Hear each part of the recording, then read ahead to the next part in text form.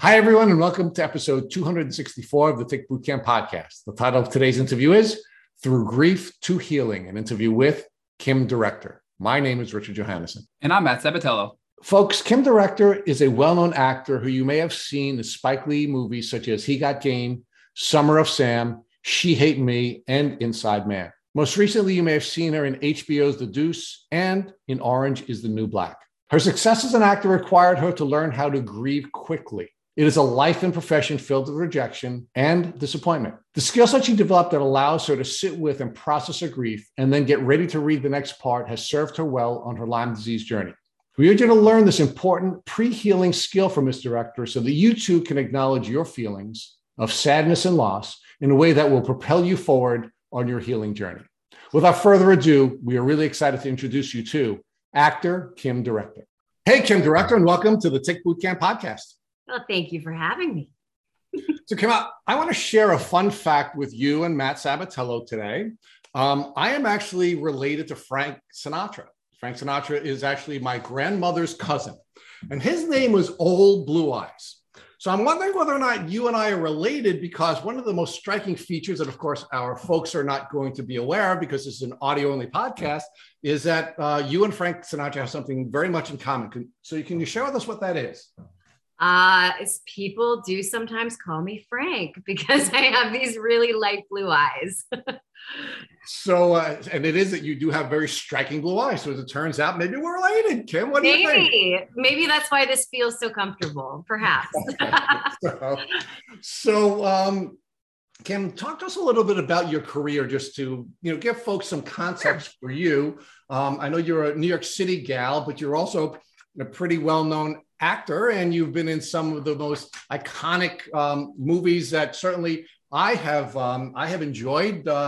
You've done a lot of work with Spike Lee and some other directors. Talk to us a little bit about some of the movies you've been in. Well, thank you for that lovely introduction.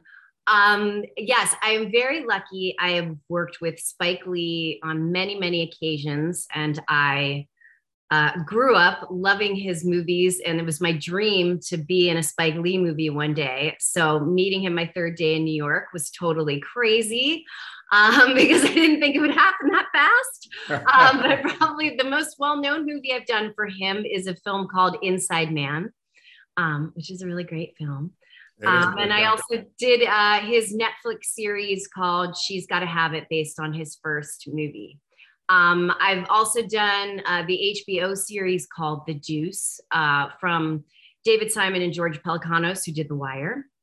And I did the sequel to The Blair Witch Project. So depending on what type of genre you're into, I've probably acted in it, I think, at this point. But just very grateful to still be a working actress at this point. That is really cool. I mean, it is really cool. And you've had a really diverse career, right? I mean, you've sort of done every genre, and you've worked with some of the top actors in the industry. I saw recently on your Instagram that William Dafoe was in one of your Instagram shots. So talk to us about that. Inside Man, that had the craziest cast ever. Like nuts, like Jodie Foster and Clive Owen and Denzel and Chiwetel. It was just, sometimes it's a little bit of madness when you look back on it, because when you're doing it, you're just doing your job. And then after the fact, it's like, oh my God, I really was in that thing with them. But That is really cool. And it must have been really exciting for you, despite some of the challenges that we're all aware of about what happened at the Oscars. I mean, Spike Lee is a king maker and a queen maker, right? And one of the people that he made who, had some challenges in his life, and Spike Lee gave him a break, and now he was recognized with the top recognition at the Oscars. So why don't you talk a little bit about that? Well, that's so interesting because it actually is the reason I'm a Spike Lee fan. I've never told this story before. My favorite film of Spike Lee's was Jungle Fever. Because growing up in my family, I used to have a brother, he's no longer with us, but who was very heavily into addiction and drugs. And I remembered seeing, Samuel L. Jackson in Jungle Fever and seeing how crazy that family dynamic was. And honestly, that's what made me want to dream of working with Spike Lee. I just like, I really didn't think it would happen, but really like it moved me. That film moved me so much that I just was pretty much obsessed with his films ever since. And it's really cool that you've been able to sort of come full circle from being a fan based on a personal experience to now working with him on a number of different occasions. So let's talk about where you grew up. Let's talk about your background a little bit and where you grew up. Okay, so I have a twin sister, and the two of us were adopted together, which is very hilarious because everybody in my family are just Jewish New Yorkers. And my twin and I are very Irish looking. I love my family. They're amazing. I was raised in Pittsburgh, Pennsylvania. My dad is crazy smart, ran a bunch of universities, was electrical engineer, very bright. Nobody in my family had any artistic bone in their body, but my twin was an artist. And I started as a singer and then kind of transformed into an actress, I guess. So we were the only two creative ones, but my parents were very supportive of us. And my dream was to be an actress. I wanted to be an actress from a really young age. I was very hyper-focused. When I think of how I spent my years in high school, I'm amazed. I would go to high school, I would drive downtown, I would take 3 hours of dance classes, I would come back and do play rehearsal. Somehow I would do homework and do it all again the next day. I was very driven. That was my dream, and that's all I wanted. So now you grew up in what is now considered one of the tick capitals of the world, in the state of Pennsylvania, right? Pennsylvania actually had a larger number of Lyme disease cases diagnosed last year than any other state in the U.S. We in New York were happy to hand that over to you folks in Pennsylvania. So I'm just wondering, during the course of the time that you were growing up in your academically enriched environment, did you know anything about ticks and tick diseases? I knew absolutely nothing about ticks and tick diseases. I think the first time I ever heard of it, I believe there was an Oprah Winfrey episode about it. And I think that was following one of the documentaries. So maybe that's the only time I saw anything about it. And but everyone I saw was like in a wheelchair or barely able to speak. And another thing about me, I am allergic to sunlight. So I have not been in sunshine since I was a child. So I was always covered. And I still am, even though I live in New York, I look like a tourist all the time because I'm constantly in like a giant hat and like these jackets that all have sunscreen in them. So I wasn't a very outdoorsy person because I couldn't be. So I was pretty shocked that of all the people that would get Lyme disease, it would be me. Well, and I think we should explore that a little bit more and maybe just sort of build out your background. But it's so you knew nothing about ticks and nothing about tick diseases, either from information that your parents shared with you, information that you would get from health classes in school. No one in your community had Lyme disease, where you would hear about people who were sick from Lyme disease. You knew nothing at all about Lyme. I knew nothing at all. So you're a gal who largely stays indoors. And during the course of your childhood, or after you became independent, did you have any pets, any companion animals, cats, dogs, any animals coming in and out of the house? No, I'm going to sound like American Psycho. No, I had no living creature near me. No, I didn't have anything. And I was just like walking around New York in long sleeves. So like, I really was pretty shocked that I could possibly get bitten by a tick. So if there's someone who would never get Lyme disease, you would think Kim Director would be that gal, but I should be that girl for sure. All right. So let's talk about your college experience. You went to one of the top colleges in the country, certainly one of the top colleges in the state of Pennsylvania. You're a Carnegie Mellon University grad. So talk to us about Carnegie Mellon and what inspired you to go there, and what degree did you graduate with? Okay, so I went to Carnegie Mellon because I was a pretty accomplished singer and dancer. And Carnegie Mellon is the only school in the country that if you are a musical theater major, you also have to take all the acting classes that the acting majors have to take. So if you go to any other school in the country, like where the acting program, they might be learning dialects, you're going to be in singing class.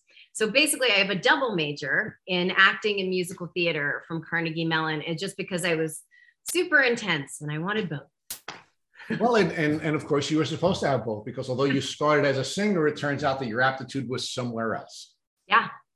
And it was that experience at Carnegie Mellon where you were able to build out that aptitude, which ultimately resulted in you having this really cool career. That's very funny. How do I say this? I think that Carnegie Mellon is a fabulous school. There's a bunch of incredible graduates, but I think the thing that all of those people have in common is they are so driven and dedicated. So I truly believe that like anyone that was a classmate of mine would have been successful no matter where they went, because I feel like that those are the types of people that were attracted to that program. Yeah, it's a pretty intense program. Like you're there kind of all day and all night. Well, it's also an intense school, right? I mean, Yeah.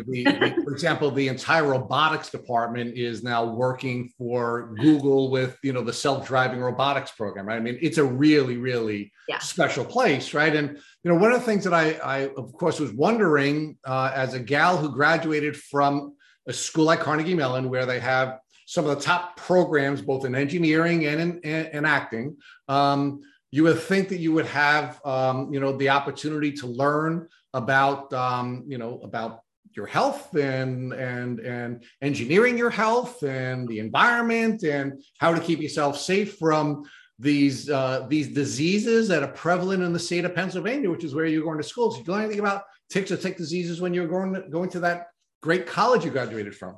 I knew absolutely nothing. And if you are an acting major, you pretty much do not take anything outside of your major starting freshman year. So I believe I took a semester of history and a semester of English, and that's all that's required. Literally, it's 24/7. You're in acting and dancing and singing classes. So now let's talk about your life after college. I moved to New York. Right after college. I was lucky enough to book my first Spike Lee movie within, I don't know, a month of being there. And it was just crazy. But my early 20s was spent, I don't even know that I had time to breathe. I was acting, I was auditioning. I had at least 3 survival jobs because nobody was taking care of me financially. As you know, New York is super expensive. And I never had a day off. And I really had this workhorse mentality of like, okay, no, I can hustle and I can do this. I ended up in 2002, I was babysitting somebody, and I remember going into a clinic. It was like for a massage, but it was in a doctor's office. And I remember going for this massage, and the practitioner saying, "Oh no, there's a bite on the back of your thigh. I need the doctor to come in." The doctor comes in, and she says, "Okay, you're going to have to go to your normal doctor before we're going to treat you." And I was like, "Treat me? I'm getting a massage. Like, what are you even talking about?" And I was like, "Look at me. I'm so white. I'm sure it's a spider bite. Like, I don't even go outdoors half the time." And they're like, "Nope, sorry. You got to go to your doctor." Sends me to my doctor. I say the whole story. And my doctor asks me, "Well, have you been to Connecticut?" "No." "Have you been to Long Island?" And I said, "No, I've walked through Central Park." And she's like, "Oh, then you're safe." And that was it. And never used the word tick, never used the word Lyme, never used the word bullseye rash, which apparently I had because it was clear to all of these medical professionals. And because not one of those words was ever used, I still was unaware of Lyme disease. And I had no idea when a few years later I started really getting sick that I had ever even been exposed to it. So talk to us about when you started to get sick and what those early symptoms were. Sure. So I started really getting sick in 2008. I had a huge weight gain I think I gained like 30 pounds in like 2 months, and nothing had changed in my diet or my exercise. It came out of nowhere. I had a handful of migraine headaches when I was younger, but I started getting very frequent migraine headaches. I also had about 6 to 8 years where I was in and out of a boot on my left foot. I kept breaking bones. I kept tearing ligaments and tendons. There was like a 6-month period where I wasn't supposed to walk because the brakes were so bad, which is really hard to do in New York City. And then if you rank it up to like 2016, it started to get insane. And when I say that, it's that, so where my case is different than a lot of Lyme people is, I went undiagnosed for over 18 years. So my symptoms crept up so slowly. And each time a symptom came up, it was like, oh, there's something wrong with my foot. Well, guess what? I have a lot of doctors in my family. I had no problem going to doctors. I went to every specialist known to man, and nobody saw that anything was related. Everything was treated as a case-by-case basis with no through line. In 2016, I think was really when my extreme fatigue started and my migraines progressed where I was getting them 15 to 20 times a month, and they were not responding to medication. And again, I'm hustling, so I'm still on set and teaching while this is all happening. So let's build that out a little bit, right? Because generally there will be an immune disrupting event that will cause your disease to accelerate and take you to a very different place, meaning your immune system was managing these microbes for seems like at least 8 years. And I'm not entirely sure you weren't bitten as a child, because if you were having the migraines and you were having some of these symptoms as a child, maybe what was happening is that you got reinfected. But let's get past that for a second and focus on what were you doing at that time, right? You were burning the candle at, not both ends, 4,000 ends, and you're not resting and you're not taking a break and you're working a whole bunch of jobs. And so build that out for us. I mean, what type of rest were you getting, and what types of pressure were you putting your body under at that time? That is so cute. Rest. What a funny word.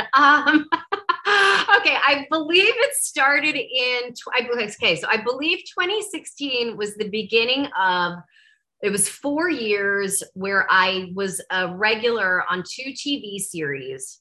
I think I did maybe it was like 4 or 5 films in that same time. I also did, I think, 3 other TV shows, like one-off. So I was working a lot.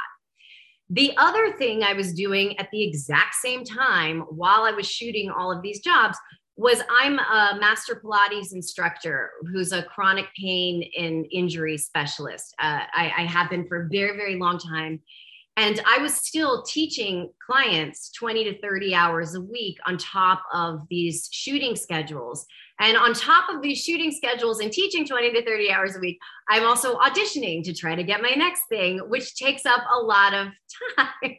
Oh, wait, I'm sorry. And I'm also trying to look presentable as a woman in my industry, which also takes a minute as well. And at the same time, I'm rehabbing my foot. I'm in PT 3 times a week to get my foot better. I'm doing all of these things. And by the way, having migraines almost every day of this experience. So so I think my body finally, but really the incident that I think brought it all together in 2018, I woke up in the middle of the night, and I don't know if you've seen the film, The Usual Suspects. Okay, great film. So Kevin Spacey has a very distinctive walk in The Usual Suspects. So I woke up in the middle of the night with burning pain, and I started walking like Kevin Spacey from The Usual Suspects. So I had a drop foot and a herniated disc that was so severe, and I spoke to a neurologist, and the second he saw my MRI, he's like, you need to get to the hospital tonight. I am operating tomorrow. And I still was in the case where I was like, Well, I don't think you understand. Like, I'm a Pilates instructor, so I feel pretty confident I will be able to fix this. And that was amusing for him. He was just like, I really cannot debate this. You will be disfigured for the rest of your life if I do not do this operation. Like, this is no negotiation. So we do this operation. I had only had pain for a few days before this operation occurred. After surgery, I was under the impression that I would be walking normally. I was exactly the same. And so he said to me, I know you said you've only had pain for a few days. I need you to think back. This started over a year ago. And I know, because I know how much nerve damage has happened to you. And I remembered, you know what? He's right. A year ago, I started having all this lower back pain. But because I know how to rehab back pain better than anyone, I did every exercise I needed to do. And it just kind of masked how severely injured I was. And, I was just such a nonstop New Yorker. It was like, who takes a break? I'm not going to take a break. I got this. So, like many genetically gifted people, you took for granted your health. You pushed it beyond any reasonable limit, and ultimately you crashed, right? I sure did. I can tell you that the people who are listening to this podcast, people who are regularly listening to this podcast, were wincing the way I was, because I could just see this coming, right? I mean, as you were describing the way you were living your life, and you were driven the way you were driven through college, high school, through college, through your early life as a New Yorker, eventually your body's going to give out. Eventually these microbes are going to take over, and it does, right? So when did you get, sick to the point where you couldn't drive yourself the way you were, and what doctors did that take you to? Right. Well, I'm going to give you one little amazing tidbit that happened right before that turning point, which I thought was astounding. As I was in acupuncture, and I walked in, and my acupuncturist said, "Oh my God, what happened to you?" And I was like, "What are you talking about?" And she's like, "Kim, the whole left side of your face is completely dropped.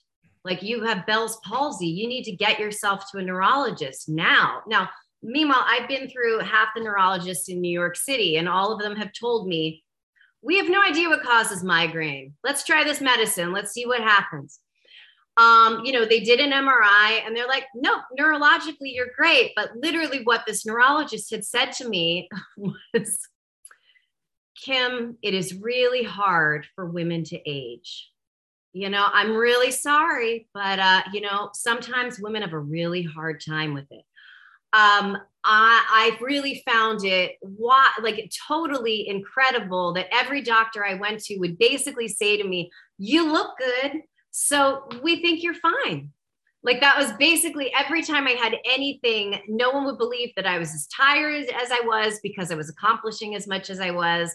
And I was basically told, "Oh, well, when women get older, they get tired. What can we say?"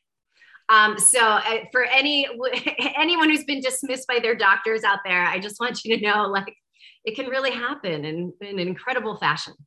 But sorry, to get back to your question, the turning point for me was the very end of 2019. I had finished a job. It was a very stressful job.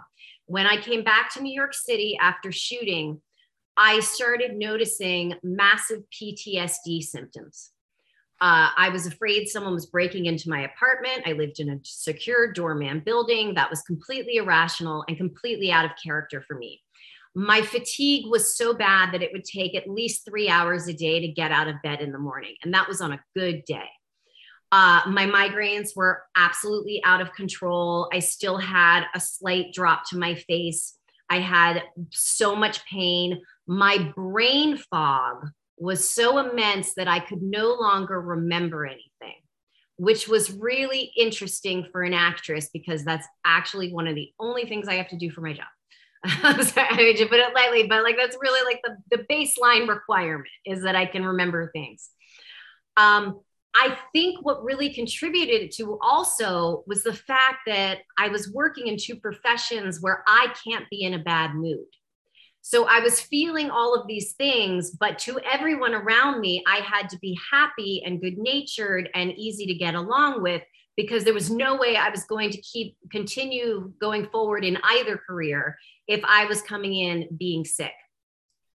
In 2021, halfway through the year, and by the way, at this point, I've probably visited 80 different doctors in between New York and LA, checking out every single symptom.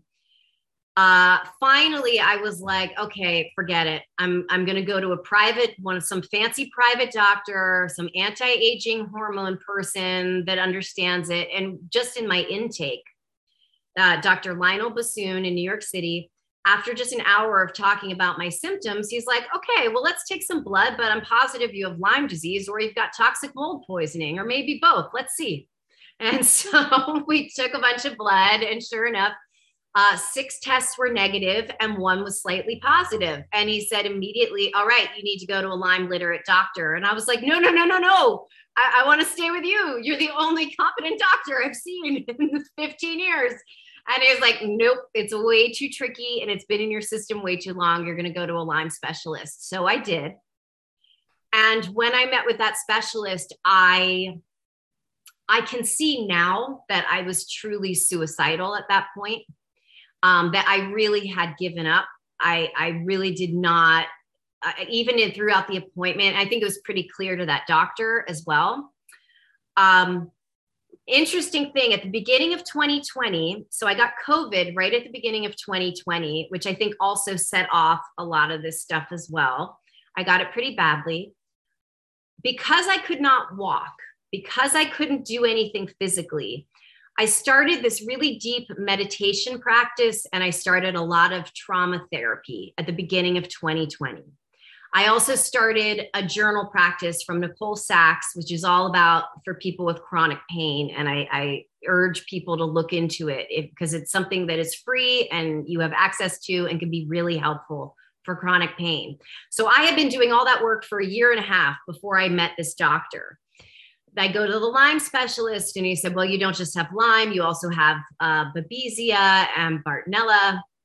And we're going to have to treat it one at a time. We're going to treat it with antibiotics and a bunch of other supplements and see how you do.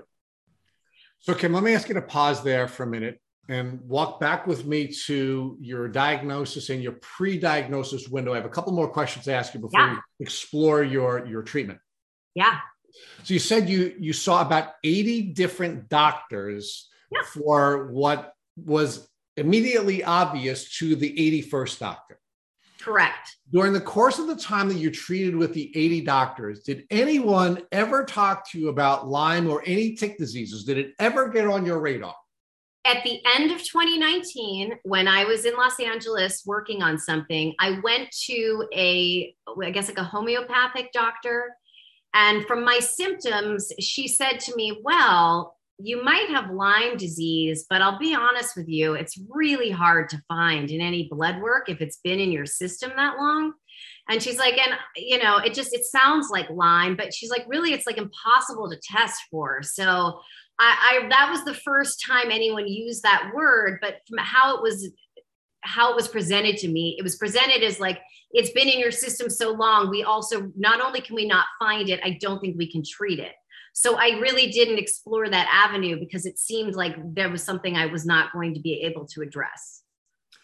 So Kim, just to reflect back on a couple of things, you had an experience with a massage therapist who sent you to a doctor who, if they had been properly trained and you had been properly alerted to this, you could have averted 18 years of pain. Not only that, had they just said the word Lyme disease, in 2008, when I got sick, I would have had it in my consciousness that the next neurologist I saw, I could have said, I have no idea if this is related, but I do know that I did get bitten by this tick. What do you think?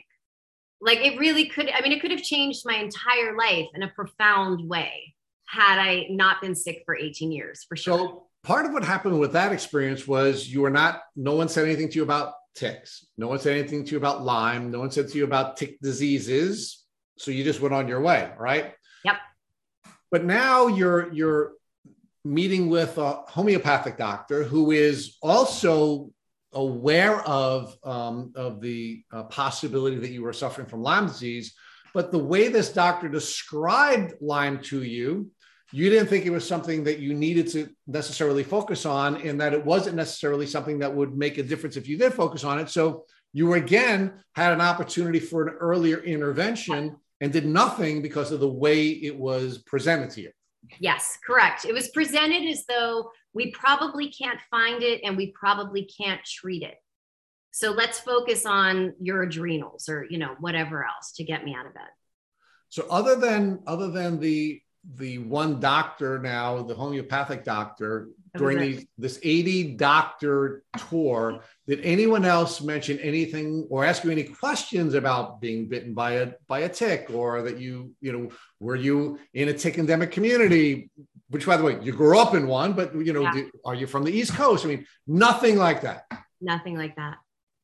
Okay. So now when you finally got your diagnosis, right? You finally meet a competent doctor who diagnoses you with Lyme disease, and of course is wise enough to refer you out to an expert on this. Did that doctor give you hope? Yes. And did that doctor put you in a position where you now understood that this is a very serious disease that could be treated if you were working with a properly trained and experienced practitioner?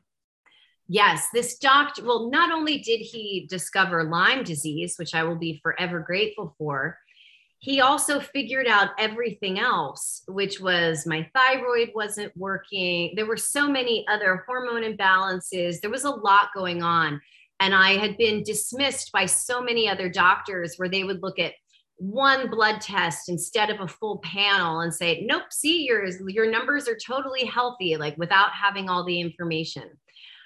So I knew that at least I had somebody that understood that there was something definitely wrong, no matter how good I looked on the outside, that there was something very wrong with me.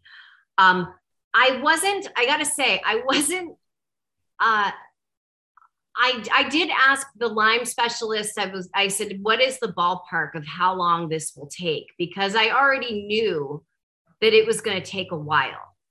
And he said, well, conservatively, I would say you're probably looking at 9 months to a year of antibiotics to start. And, but really we'll have to kind of take it from there and see how you do. So one of the things that blows me away, Kim, about this story, before we go more into your treatment, is the fact that all along you're living in New York City. And I just want to reemphasize, so you were told that you can't get Lyme disease in Central Park, correct? Correct. Blows my mind, right? So it just, I know I'm emphasizing a point that Rich already talked to you about, but the fact that you had a tick bite, you went to a doctor, and this all could have been avoided is so frustrating from my standpoint, because so many of us have been through that. And I think that's, with proper education, so many of our journeys could have been avoided. So I will digress with that point, but I'm just frustrated for you and had to share my frustration with our listeners. Well, so let's talk more about now you're treating with a specialist, you're going over your options, and now you have Lyme, Babesia, Bartonella. And did you have mold? Was there any indicators in your blood work that you had some mold exposure or mold toxicity? I know that I had mold exposure because my former apartment did have mold in it, but it was not to an alarming rate on paper. And I've since moved. So I feel like that was hopefully okay. Fingers crossed. We'll see. So now let's talk about, though, the treatment plan. You were touching on this, right? So what exactly did you walk away with after you got diagnosed with all these things and you first began to treat all of these tick-borne illnesses? So the Lyme doctor expressed we would be killing off each disease one at a time. I was given a lot of supplements in addition to the antibiotics. The first thing I believe we were killing off is Babesia. I was on a medication called Coartem, a malaria pill that I got severely sick from. So the first 2 months of that treatment, I think I left my bed once in the first month. I mean, it really knocked me out. but I got a lot of help. I had a dear friend who put me in touch, and she would be a lovely podcast guest, I will say. This wonderful actress, playwright, television writer, screenwriter, Hallie Pfeiffer, who had been, and I had just seen a play that she wrote where her lead character had Lyme disease. And I loved her play. And again, like didn't see any similarity, had no idea. And so my friend put us in touch, and she said, I have been struggling with Lyme for 8 years. I'm only now feeling better. Let me give you the Cliff Notes version of what's going to help you out. I was like, okay, I'm ready. And so she said, get yourself into an infrared sauna as soon as humanly possible. She said, you have to take so much time to sleep and to rest. She said, you have to say no to any person or situation that is going to drain your energy in any way whatsoever. And you have to get yourself a trauma therapist. And that, like, it's like, she was like, basically, like, this is a whole person disease. This isn't just, this is a medical condition. Everything has to change. And so I took her advice, and it's New York City. So I found an infrared sauna 4 blocks from my apartment. And I went 5 to 7 days a week and I still do it. And I ended up having to also go through a detox process. So I have to do a lot of colonics. I do a lot of things for my gut health, although I don't know that that's really going to get that much better until I'm off of these antibiotics. But I will say this, that I think that the tenacity that I have and the drive I have as an actress to stay in this profession as long as I have is exactly why, I had 7 surgeons tell me I would never walk normally again after my back surgery. And I was like, really? You haven't met me yet. And guess what? I'm 100% recovered. So I feel like it's that mindset that I'm bringing to Lyme disease as well. And I'm only month 8 into my treatment, and I'm still, 65, 70% back to my normal self. And I know, like, we've only scratched the surface of it. So, like, I don't have a doubt in my mind. Like, I know I'm recovered. Well, Kim, we do something called the Lyme Hackathon in May for Lyme Disease Awareness Month, which we are absolutely going to be asking you to participate in when this is over. And we had one hack in particular that we got from one of our past podcast guests that talked exactly about what you just described. And her hack was that never give up. And this whole term cure, people shy away from the term cure because can you ever fully get rid of all the bacteria from your body? And there's this whole, drama and conflict over that term. But her point was that if you lose hope and you don't keep fighting and you listen to these doctors, because she was told by almost 100 doctors she would never fully recover. But here she is today, fully recovered, living her life. So her Lyme hack, or her tip was, don't give up, don't lose hope. I don't care if 100 doctors tell you you're never going to get better. The 101st doctor can help you get there, right? And that's exactly what you're telling us, Kim. And I think that's a really important message that very few people, in fact, you're only the second person out of almost 270 people have shared with us. So I think that's a really powerful mindset piece and also just driving factor for us to never give up, because we can and will get better if we're determined enough to find something to help us. And we're all different. We're all not the same, right? So what do you think about that? Because I think that's a really common misconception many people suffering with tick-borne illness face, and they almost accept this false reality of, I will be sick forever. I had a friend of mine who just mentioned something the other day to me, which I found so wonderful, which he had suffered from a car accident. He had this bad shoulder injury. And while he was recovering, his doctor had said something great, which was, if you find that anywhere during this process, you can feel pain-free or normal, and maybe it only lasts a half hour, that's really your body's way of letting you know it's trying to recalibrate to get back to normal. So even if 90% of your day is spent where you can't remember your own name, I could not remember my name. I had to tape up lines to audition with because I couldn't remember a thing. But if all of a sudden, it's 10% of your day, maybe if it's one day of the week, you can tell you are cognitively, physically, spiritually whole and yourself, it's possible. It's absolutely possible. And it's just like that sign that your body is giving you to let you know, yep, no, we're doing it. And I know it's probably taking a little longer than you'd like, but we're doing it. Like when we are working on this. Kim, if you could just give us a quick picture of how sick you were, because seeing you and hearing you, I don't think people can appreciate the severity of how sick you were. So you just said, I couldn't remember my name. And when you said that, I was like, no way, right? Because you're just so articulate right now.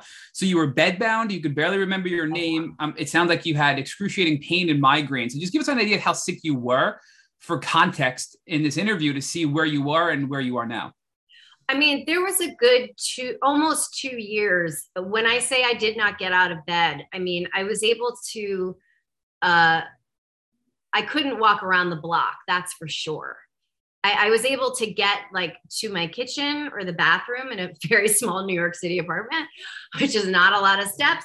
But I had no physical energy whatsoever. Cognitively, I was so impaired. I could not remember things. Even at times it was hard to speak, to really get my mouth to form words to talk.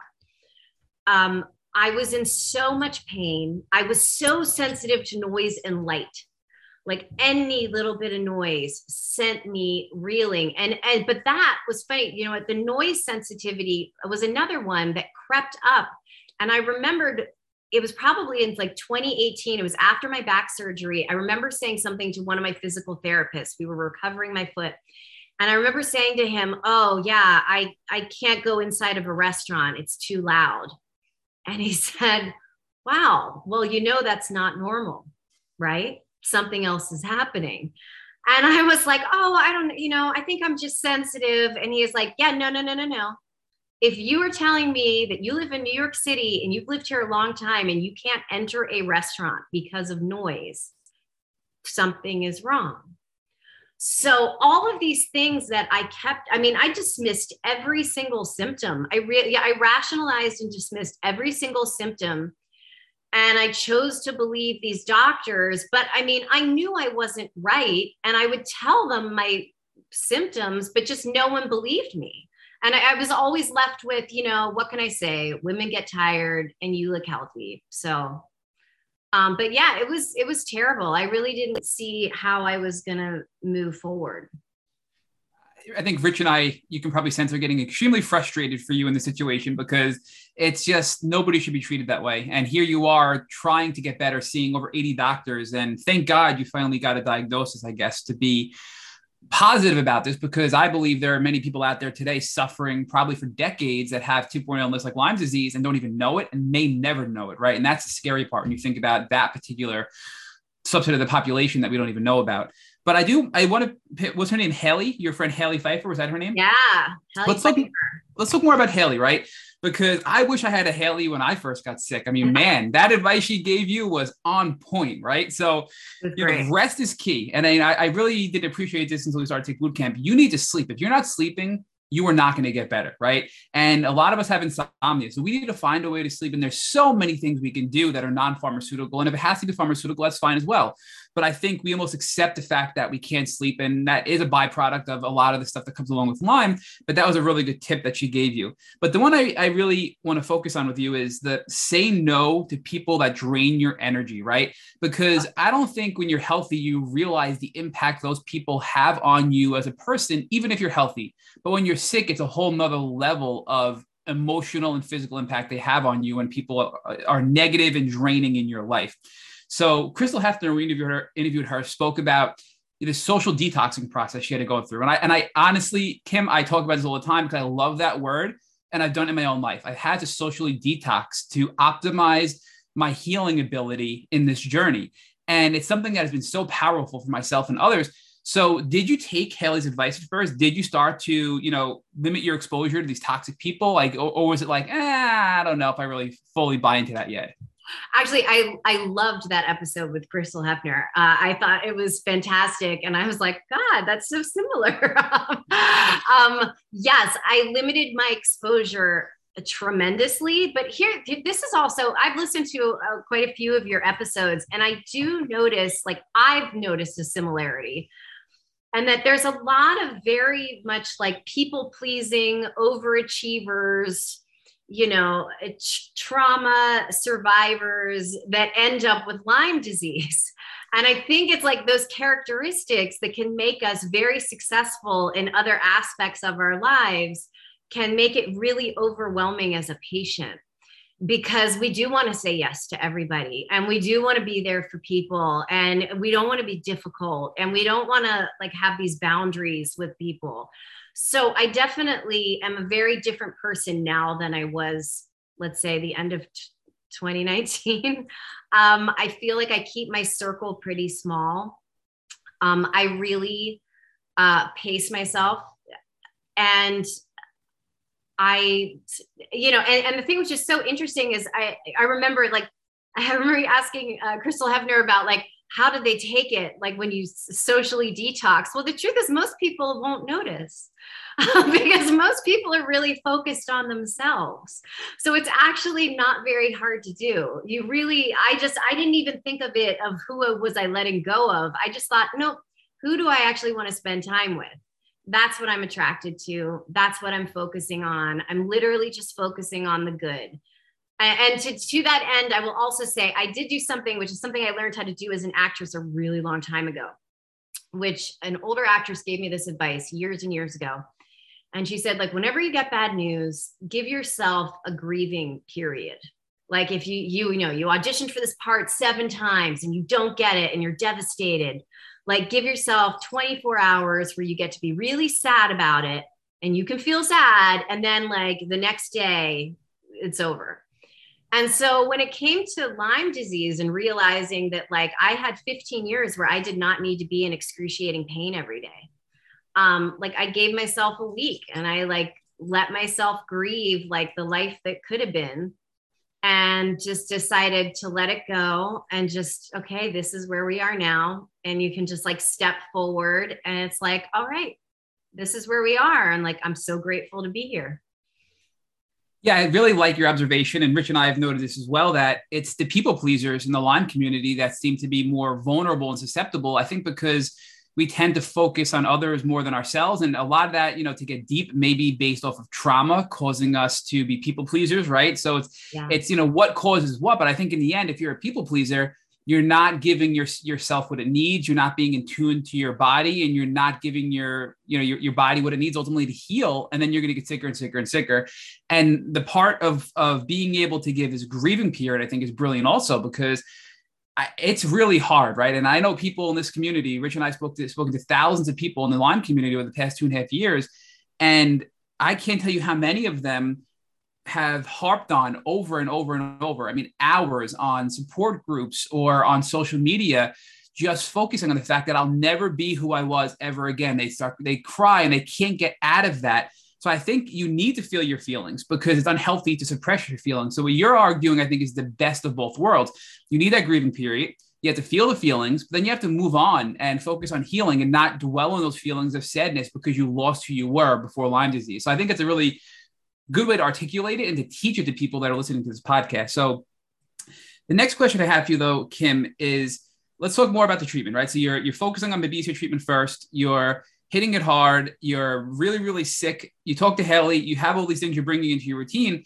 Were you able to have a better quality of life while treating Babesia because of the infrared sauna and because of being able to rest more and, removing the negative people from your life, et cetera? Yes, at the end of the second month, and I had started hitting the sauna pretty hard and regularly, I started being able to walk again. Like I could actually like walk around New York. And as someone with a thyroid condition, walking is really, really helpful. It's also, I think it's like whenever, and as someone who's also, spent a very long time as a master Pilates instructor and rehab expert, New York City is a whole city full of people in this fight or flight. And so when I see people that are already in that state, then going for these super aggressive workouts, it kind of like my heart will skip a beat, because it's ultimately not going to be beneficial. I, because I've had to rehab myself from so many injuries, I figured out a whole plan. I can literally rehab anybody at this point. And to do it in a way that isn't high impact and isn't going to put your cortisol levels through the roof. And so I just started taking my own advice, and I basically started training myself like I was one of my clients.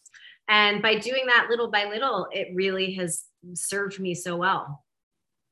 Kim, I want to explore that a little bit deeper with you, because we've heard from some of the leading Lyme doctors, like Dr. Biariscano, who was like literally the first Lyme literate doctor here in Long Island, New York. And we've heard from Dr. Rawls, and we've heard from Dr. Horowitz that if you don't move, you will not get better from Lyme disease. And movement doesn't have to be even starting off with a walk. It can be doing things like, like gentle yoga or Tai Chi, and then working up to walking, and then walking a little bit more.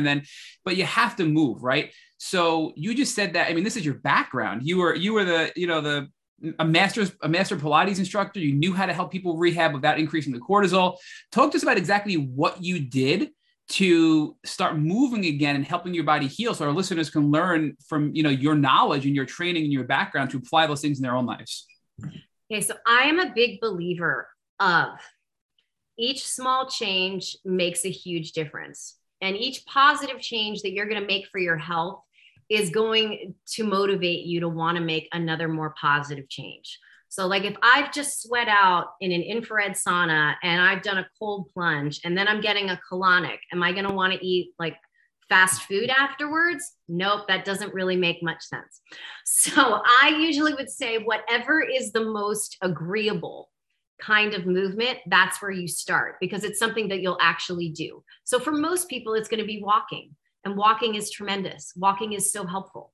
What I like to do for a lot of people is I give them a lot of mobility training. So it's not very taxing. It's not high impact, but it's to keep your range of motion full. And that's a great thing for as you're recovering from any injury. Because I mean, unfortunately, like you use it or lose it, like it came from somewhere. It's pretty true with your body. So, there's so much gold here, and I think we could have a whole conversation on movement, but we may circle back to this. I think it's a really important topic there. So let's go back to Babesia. So how long were you on Babesia treatment for? You mentioned, was it a month? I think it was 2 months. 2 months. I believe it was 2 months of that. And then I went on to a different antibiotic after that. And now you're starting to make a little bit of progress. You're moving again, which is great, right? And what was next? Was it Lyme and Bartonella together, or was it just Bartonella? What was the next step after that? It was Lyme and Bartonella together, which is where we still are technically. Every day, it's interesting. I think that really what I credit a lot of my patients came from starting a really deep meditation practice at the beginning of 2020. And I do it every day for 45 minutes, and I really don't miss it. And it has certainly changed my anxiety and my outlook and my level of patience and my reactivity to situations. And honestly, once I gave myself that week to grieve, there's been no pressure about a timeline for me at all. That pressure has been taken off of me. Because you know what, like I was told that I was never going to walk normally again. Like I was told this thing was incurable. Well, guess what? Like absolutely not true. And I certainly was not going to mentally sign up to be a professional patient for the rest of my life. So like when I think of myself, if I visualize myself in my life, I am healed. I am 100% normal. I think your mind is like the biggest controller of so many things that happen through your body. So I do notice one of the things you mentioned to us is that you recommend that Lyme people and Lyme patients get a therapist who can specialize in trauma, right? And we talked earlier about trauma. I believe there's a link between trauma and becoming a people pleaser. And I think, part of that is because trauma can put you into fight or flight, which then you fawn, which really fawning is becoming a people pleaser. And now you're stuck in fight or flight, you're fawning, and the combination together is really detrimental to your health because you're not focusing on your own health, you're focusing on others. And now you're stuck in fight or flight, which, from a nervous system standpoint is inhibiting you from healing as well. So what made you focus in on trauma? Was it Haley Pfeiffer? Who pointed you in that direction? and talk to us about how trauma therapy has helped you throughout your healing journey, and that the mindset you just said of time frame is not important. I'm feeling better. I know I'm going to get better. And this is life, right? I'm not going to be a lifelong patient here. It's like, what role that'll play, and how was it connected? When I started experiencing PTSD symptoms very severely at the end of 2019, I knew right then and there something is wrong and I'm going to have to look into this. So I didn't know. I knew that there was a problem, and that's when I started trauma therapy. It wasn't until, a year and a half later when Hallie got back in touch with me where I was like, oh, well, then I guess this really came in handy that I already did this for the last year and a half. This is great. No, there was just thinking that somebody is breaking into your apartment is not a normal reaction. And I could recognize that. And I knew I wasn't crazy. And I knew I wasn't being overly sensitive. I knew that my brain was reacting to something, and that obviously I needed to speak to I had a lot of therapy in my 20s. I kind of don't know why. I didn't really know who I was then. I don't know how beneficial it was for me then, but it was very different doing it now, present day, with some life experience. And, obviously my body was reacting pretty severely and it needed to be addressed. And when I say this about trauma, so I said I was adopted. I have a twin sister. How it worked when I was adopted in the state of Florida, you're put into like a home for the first 6 months of your life. So like you're in an orphanage. And like, it's great. I had my twin. I like to imagine we probably like slept next to each other or whatever, but it's like trauma isn't necessarily somebody has attacked you on the street. Like there are things in childhood that you might feel rejected by a parent. There might be things that you as an adult person think, oh, well, that wasn't such a big deal. I'm totally fine. Basically to go to a trauma therapist, I think, is to find like, what is the key thing that you keep sort of reliving and re-triggering and trying to heal that wound so that you can then go forward as a whole person. And how does that trauma, whether it's something recent, that's minor, something significant, whether it's a childhood trauma, how does that prevent somebody from healing? Because a lot of people that we talk to don't realize the importance of trauma and how it inhibits their healing, right? So what role does that play? And from your Lyme doctor and your trauma therapist, how have they explained it to you that trauma itself can really be an integral part of preventing you from getting better? Well, if you are stuck in a state of trauma, you are going to be reactive. So really, if you can resolve that trauma and you can learn how to bring peace, I mean, believe me, you're talking to somebody who had 17 jobs at once and didn't believe in taking a day off for decades. Okay, so for me to be like, yeah, I meditate every day for 45 minutes to an hour, like I'm not naturally that person. That isn't how I was wired, but I'm a much more calm and peaceful person because I've trained myself to do that. And so I can go through the world and I don't have to be reactive. And I don't have to be in like the house is on fire at all times. I get to really take a little time and notice what is important to focus on and what isn't. I think that when you are in a state of trauma and it is unresolved, it's going to play itself out in so many different parts of your life. And I really like, whether it's in your marriage or whether it's in your relationship with your kids or with your friends or at your job, I just think it's something that, unfortunately, Lyme disease, you don't get to just choose, like focus on the medical part of it. You have to focus on everything. So let's circle back to the gut health topic, because you were talking about your gut health and, oh yeah, I don't know what I can do because I'm still on antibiotics right now. But one of the things that I've come to realize is you can do things while you're taking antibiotics to protect your gut health and lessen the damage the antibiotics are doing to your gut. So are you doing anything right now while on antibiotics to strengthen or protect your gut health and almost prevent this damage from happening or lessening this damage from happening? I am. I'm on a bunch of different supplements. Please don't test me on them right now. I want to know everyone, Kim. Come on, list them off. But I'm on an awful lot of them.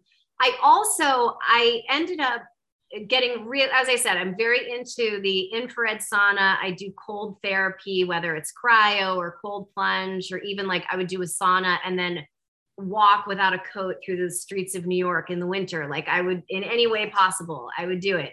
But I've been on a very serious colonic regimen to help me to detox. And during about the last 2 months of it, I really wasn't eating a lot of food, like, because I was so sort of, my stomach was like not really receptive to eating a lot.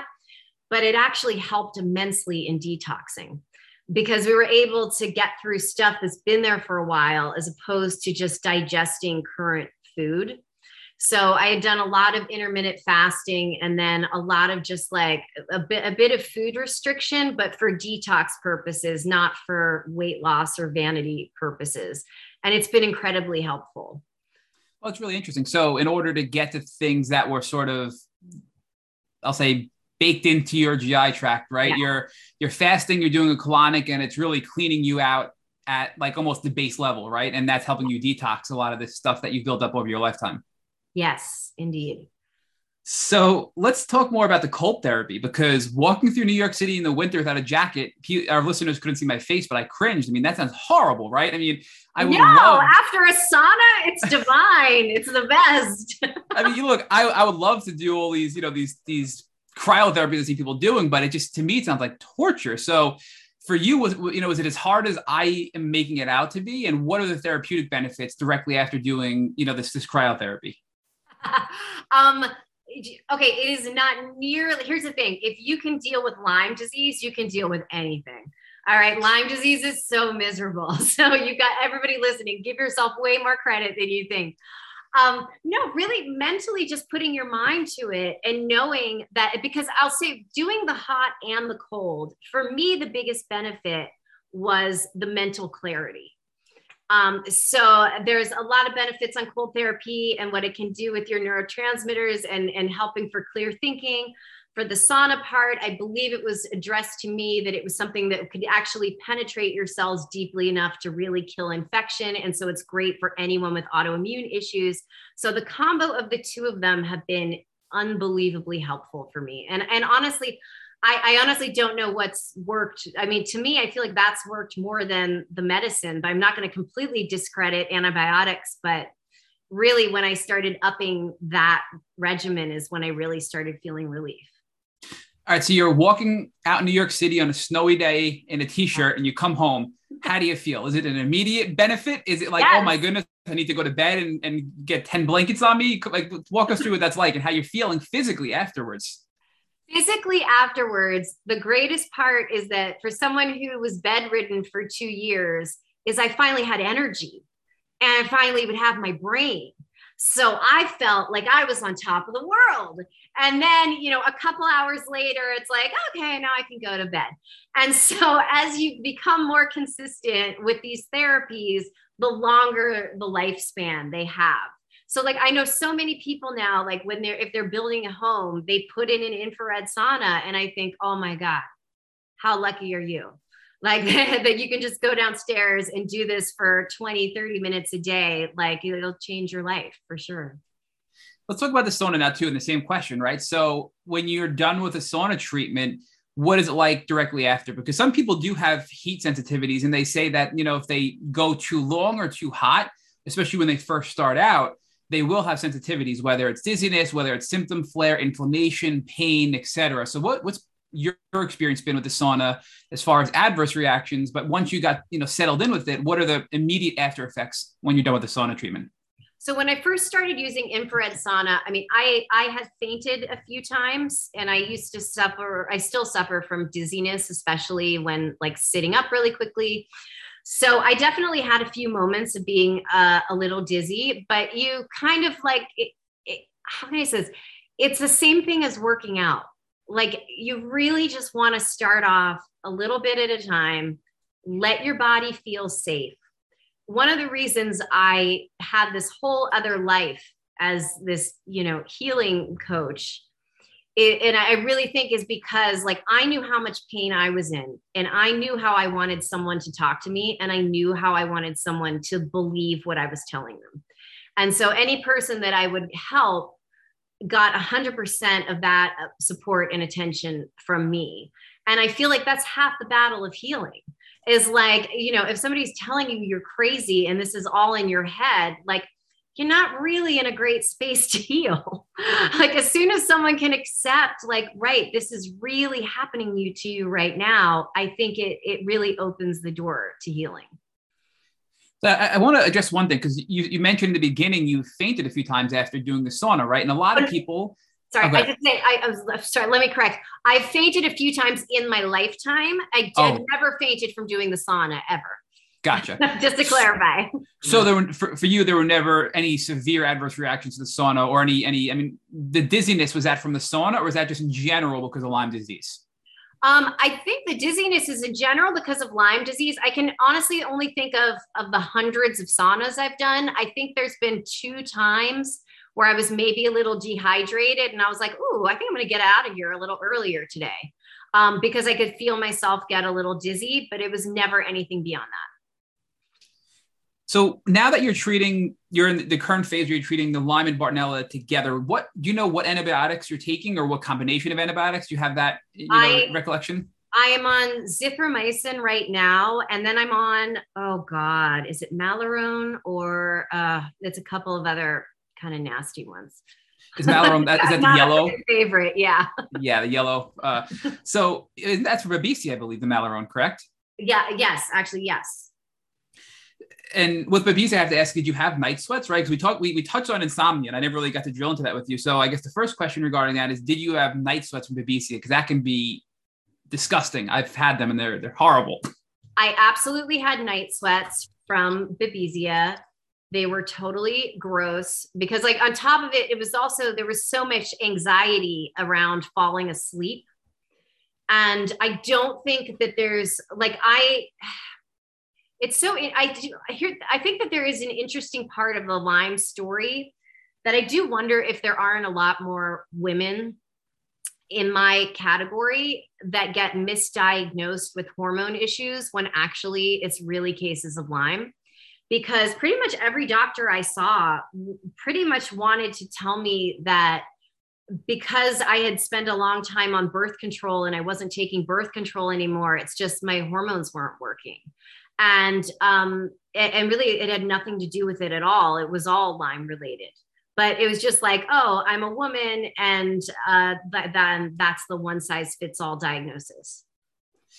So you mentioned the anxieties around sleeping. So what were your anxieties around sleeping? Because I think that's common, insomnia is common, anxiety is common, but for you, what were the thoughts you were having when you were leading up to going to sleep? Okay, so at the end of 2019, when I started exhibiting PTSD symptoms, all of a sudden my internal clock shifted. I was someone who would usually go to bed between 9 and midnight, would wake up, pretty much around like 9, 8 or 9 in the morning. Like, actors' hours are a little different, but all of a sudden I was getting this jolt of energy at 10 p.m. And this adrenaline would not leave me until maybe 7 the next morning. And then I was exhausted. So I was kind of like the Walking Dead for a while. I had anxiety about falling asleep, about staying asleep. I had been on a lot of different sleep medications, but it was so heightened. And then having night sweats on top of it, again, every doctor just said, oh, this is hormones. This isn't anything else. So when you start now with the Babesia treatment, were the night sweats worse while you were treating because it was actually killing the Babesia? And, when or have they stopped at all, the night sweats so far for you?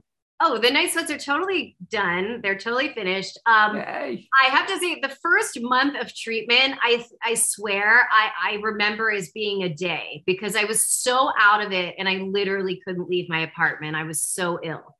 So, I mean, I guess that's like kind of the one good part. It's not like I have any bad memories of that recovery. I mean, I knew it was brutal, but like the first month, 2 months, like they were kind of nuts.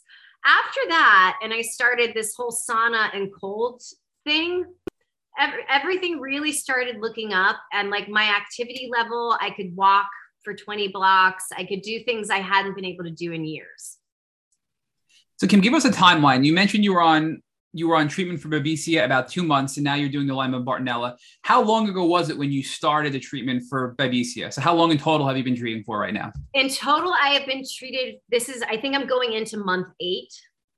The truth is, I think I had, my first appointment with my Lyme doctor, I was literally suicidal.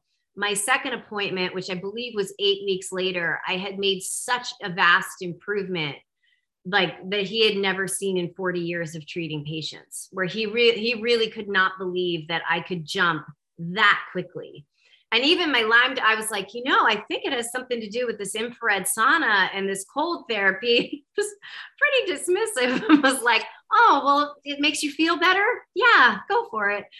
It's just like, so like, you can also be dismissed by your Lyme doctor is all I'm here to say. And I'm sure, Kim, you're like, I'm going to keep doing it, right? Yeah.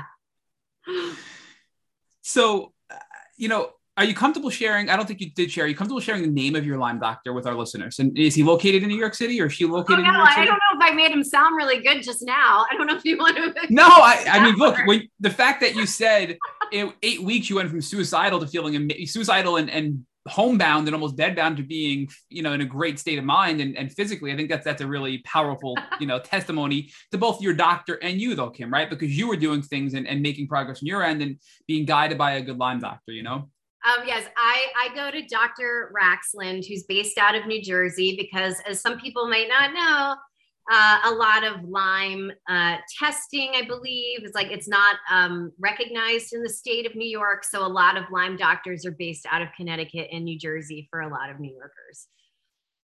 So and with Dr. Raxland, so you're doing a combination of antibiotics. She gave us those. You're doing a bunch of supplements. Bunch of supplements. Do you know any of the supplements that you're taking? Like, are there any that are like, wow, this is really powerful, and I want to share it with everybody that's listening right now? God, I wish I could say that. But the only thing I can really say that about is meditation, hot and cold therapy, and getting rid of toxic people and situations. I truly feel like that has done most of the, and get a really great therapist. I mean, I'm on some broccoli sprouts, which are supposed to help. I mean, I don't know. I'm on basically every, I've listened to a lot of these episodes. They've all been named. I can't say that any, specific supplement has made me feel amazing. I do find that B12 shots have been really helpful for energy, but I think it's like they all go in combination with each other, truly. So you've been at it now for about 8 months, and I guess the last 6 months or so have been specific to Lyme and Bartonella, correct? Oh, I think so. Or now is it a mix and match? Mixes it up a little. I apologize. No, but even if it's a mix and match, I mean, have you tested recently? I'm curious, where your numbers are, what your thoughts are as far as, what question. Levels you still have in you and, where you're at right now today. Okay. So here's the thing that I don't know if it's discussed that much on this podcast. So a lot of these tests are not covered by insurance. And I work in an industry, one of my industries, which was hit very hard during COVID, where none of us were able to act for a very long time. And there were no programs in place. So just for the sheer expense of it, until I'm on my next fancy gig, I don't even imagine that I would even consider testing again, just because I don't really feel like I want to give $5,000 away to have the peace of mind of oh yeah, I'm healthy. I feel like I'm going to know if I'm healthy or not. But that is a really tricky part of this, which is everything. And the things that I'm talking about, hot and cold therapy, again, unless you have a sauna in your house and you're going to run outside in the snow, all of that stuff, you're going to be spending a heck of a lot of money to treat. So Lyme ends up being really expensive, which I feel like unless you've got really deep pockets, it can be a really challenging undertaking for a lot of people. That's why I guess if I could lead people to someplace, I really found that Nicole Sachs, who used to work with Dr. John Sarno, who wrote this very famous book called Healing Back Pain, has a whole journaling practice where you can do this and it really helps relieve chronic pain. So if you find yourself in a lot of pain, you can, for free, watch her YouTube videos and go to her channel and just 20 minutes a day do this free form journaling practice. And I found it to be really helpful. So Kim, that was Nicole Sachs, and that her program is called Healing Back Pain. Is that what it was? No, so she is off of Dr. John Sarno she studied with him. He wrote a really famous book called Healing Back Pain. Essentially, he wants to say that all back pain is just in your mind. I'm simplifying it a lot, but really what she is expressing is, no, I feel as though chronic pain is actually repressed emotions. So along with our talking about people pleasing and, trauma survivors, there's a lot of people that are people pleasers that are never going to express how they really feel. And so this is a way for free that you can get those feelings out of you, because maybe you're not in a place where you can afford a great therapist right now. So this is just like a free thing that you can do for anybody in the community that doesn't have deep pockets, because that's a reality for a lot of people. So my final question before Rich picks back up is, looking back at the last 8 months of treatment and being diagnosed, and even before that, just intuitively what was going on. If you were walking down the street in New York City right after this podcast episode and somebody came up to you and said, hey, I just got diagnosed with Lyme disease, and you sparked up this conversation, what advice would you give them, to help them shortcut their healing journey that you wish you had when you first got diagnosed? God, I was going to say something really nasty, like get rid of your family. No, I guess I would say, I think that Hallie Pfeiffer really, oh my God, shout out. I think really, I would say, yourself better than anyone.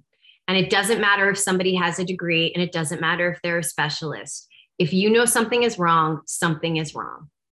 And, they say this to people who try to quit smoking, which is also like, how many times do I quit smoking until I can quit smoking? It's like as many times as it takes. And it's in the same principle of you don't see kids that don't know how to walk because their parents were just like, he's already tried 20 times. We're not trying again. No, every kid learns how to walk. So I feel it's the same way when it comes to your health. It's like, you're the boss. And if you're not getting answers and something is wrong, you just got to keep finding that right doctor that's going to give you the right answer. So now let's talk about the beauty of this journey. What part of this journey would you not give back for anything? What did you learn about yourself? What superpowers did you discover? And how are you planning to use those superpowers to help other people who are on the journey? Well, I mean, if you look at things like a butterfly effect, I guess I can't regret anything. I'm so grateful. I am so incredibly grateful. And if there's anything that I've learned is what a badass I am mentally to put up with this for so many years and to still come out of it being grateful and happy and healthy. And my body is stronger than it has ever been. And I really feel like I had no idea how mentally strong I was until getting really tested in this way. So one of the things that I really enjoyed about the end of your conversation with Matt is you talked about the importance of husbanding resources and being really cautious about where you spend your money when you're on this journey.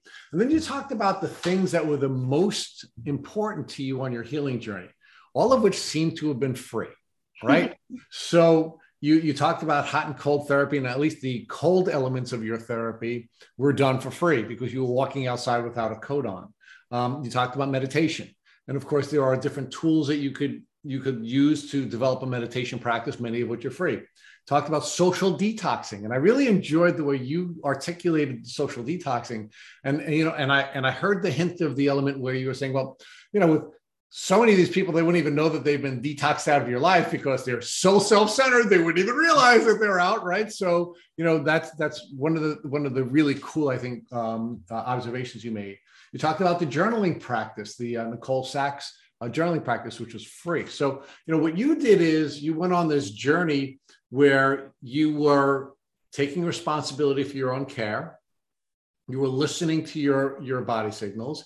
You were looking for doctors who would help you, but you moved on when a doctor wouldn't help you. At 80 of them over the course of some window of time, and you ultimately found a doctor that would help you, and you stayed with that doctor. But even that doctor is not the person that's causing you to heal. They're just giving you, or he's just giving you some frameworks in addition to all the other frameworks you've built for your healing. So does healing, I'd like you to reflect on that for a minute. Does healing from Lyme disease really have to be that expensive? Or do we allow our anxiety to rush us to a place where we're spending the most money on the people who are the stars in the community? And really what we could be doing is we could be building out tools the way you did that would be the most valuable, even though they're the least expensive. Well, I will say this. I would love to be in the position where I could go and, get SOT or get, could the hive, all of these things sound incredibly appealing to me. I mean, I'm just being honest and realistic because I know that there's going to be a lot of listeners that will find themselves where they're like, wow, I don't have an extra $250,000 to throw at this Lyme disease. It's a real thing. Yeah, but we've interviewed many wealthy people, many uber wealthy people, and they didn't get better any faster than the people who didn't have unlimited resources. And I think one of the things that we find the most concerning, for example, on this podcast is we have a group of people who often criticize us for not focusing on people with platforms, celebrities, for example, like you, who have a platform and could be a leader in the community. And, and one of the things we always argue to those folks is that, well, we don't know where these folks are in their journey, and they have to heal their way. And we certainly shouldn't be judging people who are celebrities. That we have to be understanding with them. But then when we do start to focus on celebrities, when we do start to focus on people who have unlimited resources, then the argument is, well, the only reason I'm not getting better is because I don't have unlimited resources, right? So we sort of, we're damned if we do and we're damned if we don't when it comes to interviewing celebrities. And we're always really cautious about teasing out the right celebrities. Quite frankly, like you, we were making sure we were finding the right kind of people. So that, yes, you are successful. Yes, you are resourceful. Yes, you have resources, but you're not Justin Bieber with billions of dollars available to you, right? So I'm not sure that it's resources that are significant. It's resourcefulness that's significant. Mm-hmm. And I think that's really one of the things that you manifest. It's resourcefulness.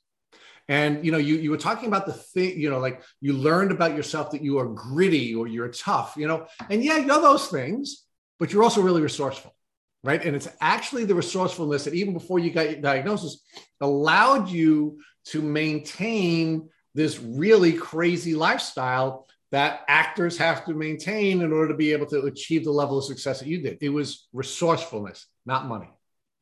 Oh, you're right. You're absolutely right. I guess what I would say is if you have all the money in the world, what I would do is instead of bringing it to some fancy doctor, I would invest in the therapies I just talked about, because those are going to be beneficial no matter what your health is.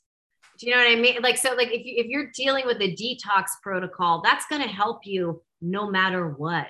If you're going to do hot and cold therapy, that is helping you out no matter what. If you're going to focus on your diet and make sure you're eating whole foods, that is going to help you no matter what. So I kind of would think because even those things, they do cost something. And it's like, we're in just a really interesting moment in time of the haves and the have-nots.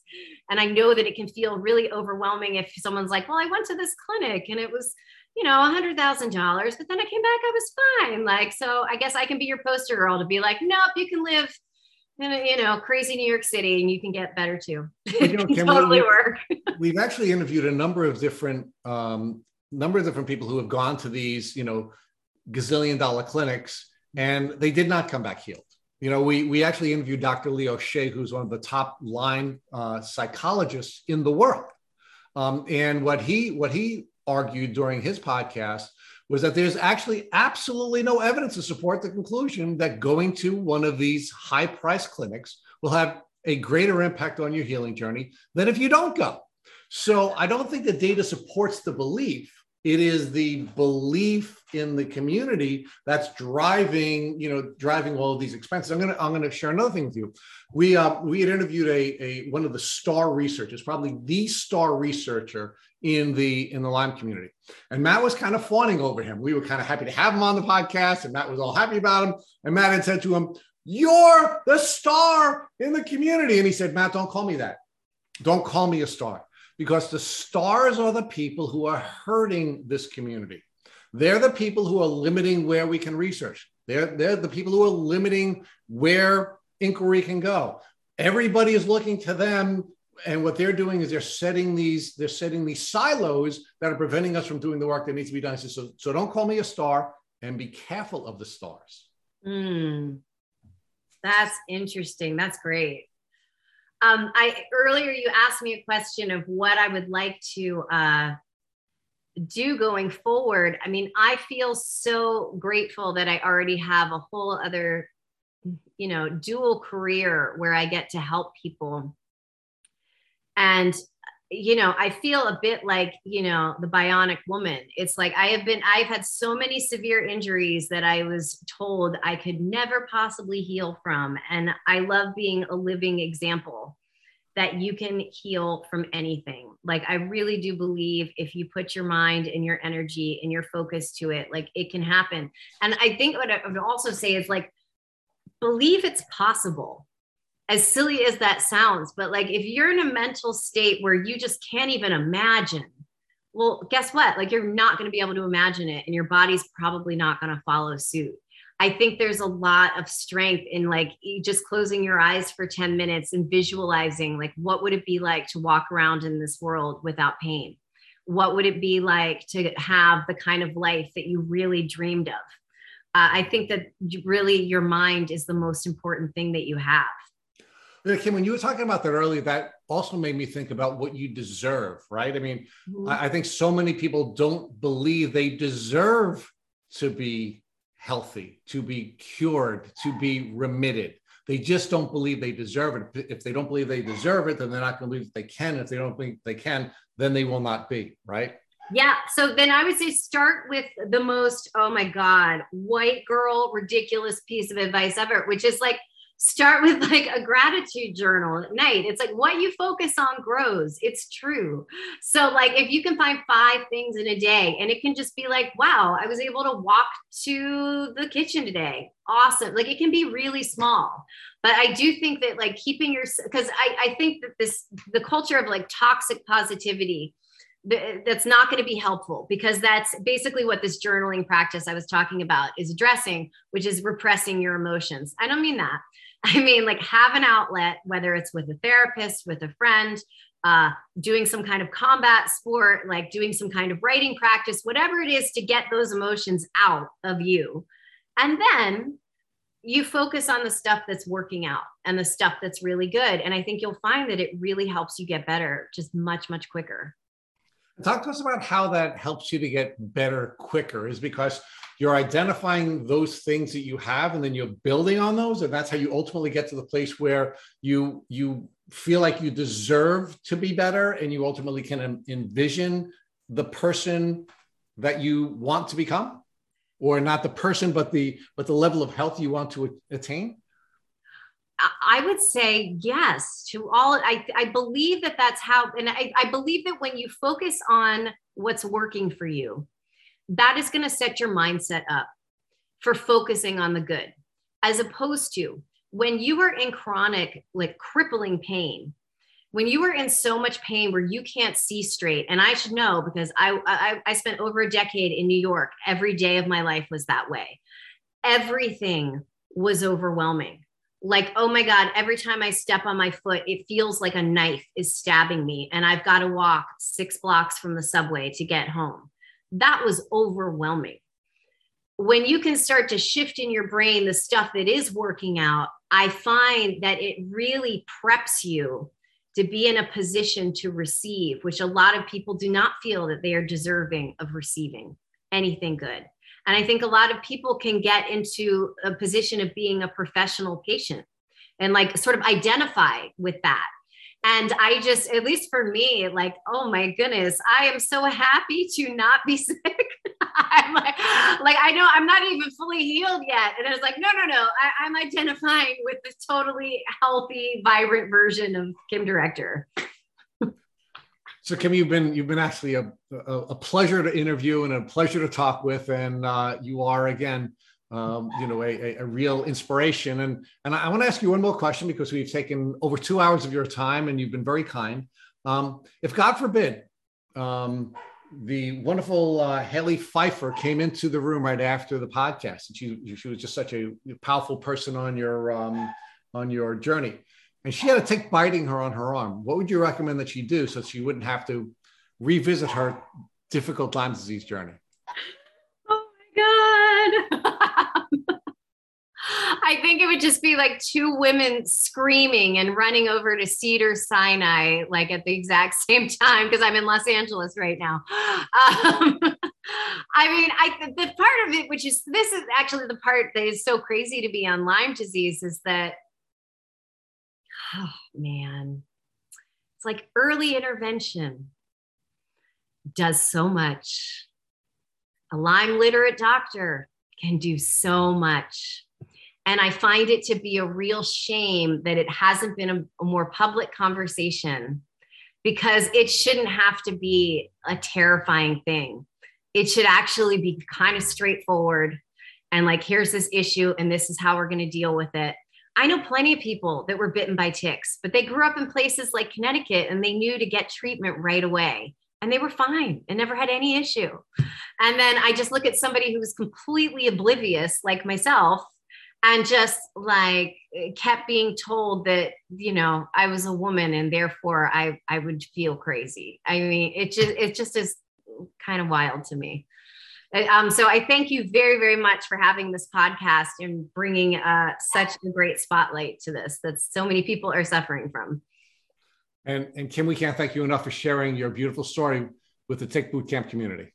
Thank you for listening to our Tick Bootcamp interview with our guest, Kim Director. To our listeners, we have a call to action.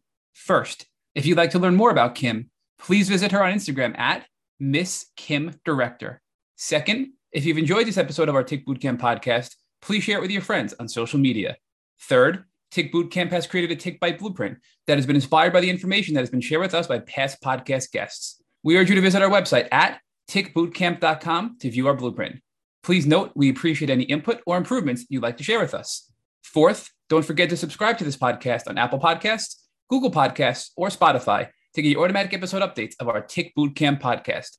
And finally, we thank you, our community, for your comments on our past podcast episodes. Please take a minute to leave us an honest review on Apple Podcasts, Google Podcasts, Spotify, on social media, or on our website. We make it a point to read every single one of the reviews you share with us. If you're looking for a specific episode of our Tick Bootcamp podcast, whether it be a particular topic, a particular person, or a particular location, visit our website at tickbootcamp.com/search, and you'll be able to find exactly what you're looking for. Thank you, as always, for listening.